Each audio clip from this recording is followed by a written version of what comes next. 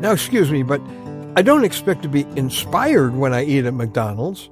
I mean, fed, but not inspired. I mean, there was a time when there was a little inspiration with my burger and fries.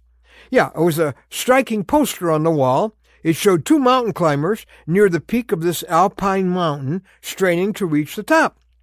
But it was the inscription that impressed me most.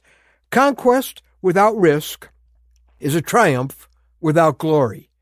Whoa, that's pretty good. Well, I'm Ron Hutchcraft, and I want to have a word with you today about no conquest without risk. That doesn't just apply to reaching the top of a mountain. In fact, pretty much describes everything worth doing in life. No risk, no meaningful conquest. A triumph without glory. Low risk, low return. High risk, high return. It's a principle that defines spiritual greatness or spiritual mediocrity. In Numbers 13, the conquest was not a mountain. It was the taking of the promised land that God had promised. Of course, it was currently inhabited by fierce people who, of course, didn't plan to just hand it over. And whether or not they would ever experience all God had for them depended on whether or not they would trust Him enough to take some really big risks. Now, whether or not you experience all God has for you may depend on the same thing. 12 scouts had explored the land of Canaan, and they reported back on the fabulous beauty and bounty they found there. But 10 of those scouts chose to focus on the risks. 2 on the Lord who'd promised them this land.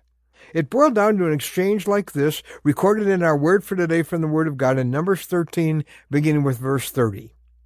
Then Caleb silenced the people before Moses and said, "We should go up and take possession of the land, for we certainly can do it."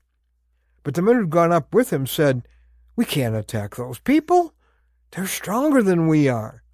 And they spread among the Israelites a bad report about the land they had explored. They said, "The land we explored devours those living in it. All the people there are of great size. We seemed like grasshoppers in our own eyes, and we looked the same to them." You probably know the result. The people followed the lead of the 10 scouts who said, "The risks are just too great." And they never saw the promised land. They chose what was safe, and they wandered in the wilderness for 40 years. They could have had wonderful. Instead, they lived and died in the wilderness. Many of God's children over the years have made that same tragic miscalculation at their crossroads, and they have lived that same sad result. Right now, your Lord might be asking you to follow Him into something risky. To obey Him is going to mean taking a financial risk, or a geographical risk, a social risk, doing something that's way beyond your comfort zone. In fact, serious obedience usually involves risk. But the great danger is not in obeying God's risky leading. It's in not obeying because you won't risk it.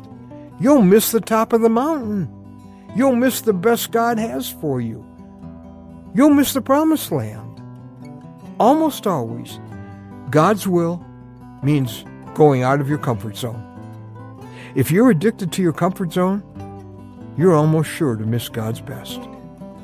Maybe you're all settled in at your little base camp at the bottom of the mountain. You're safe, but you'll never see the view from the top if you stay where you've always been. You can dare to risk if you know your security is never in your situation, it's in your Savior. And He's everywhere you go. Like the old hymn says, anywhere with Jesus I can safely go, even if He's leading you where it just doesn't look very safe. The conquest, the triumph, the glory of living for Christ is for those who are willing to risk.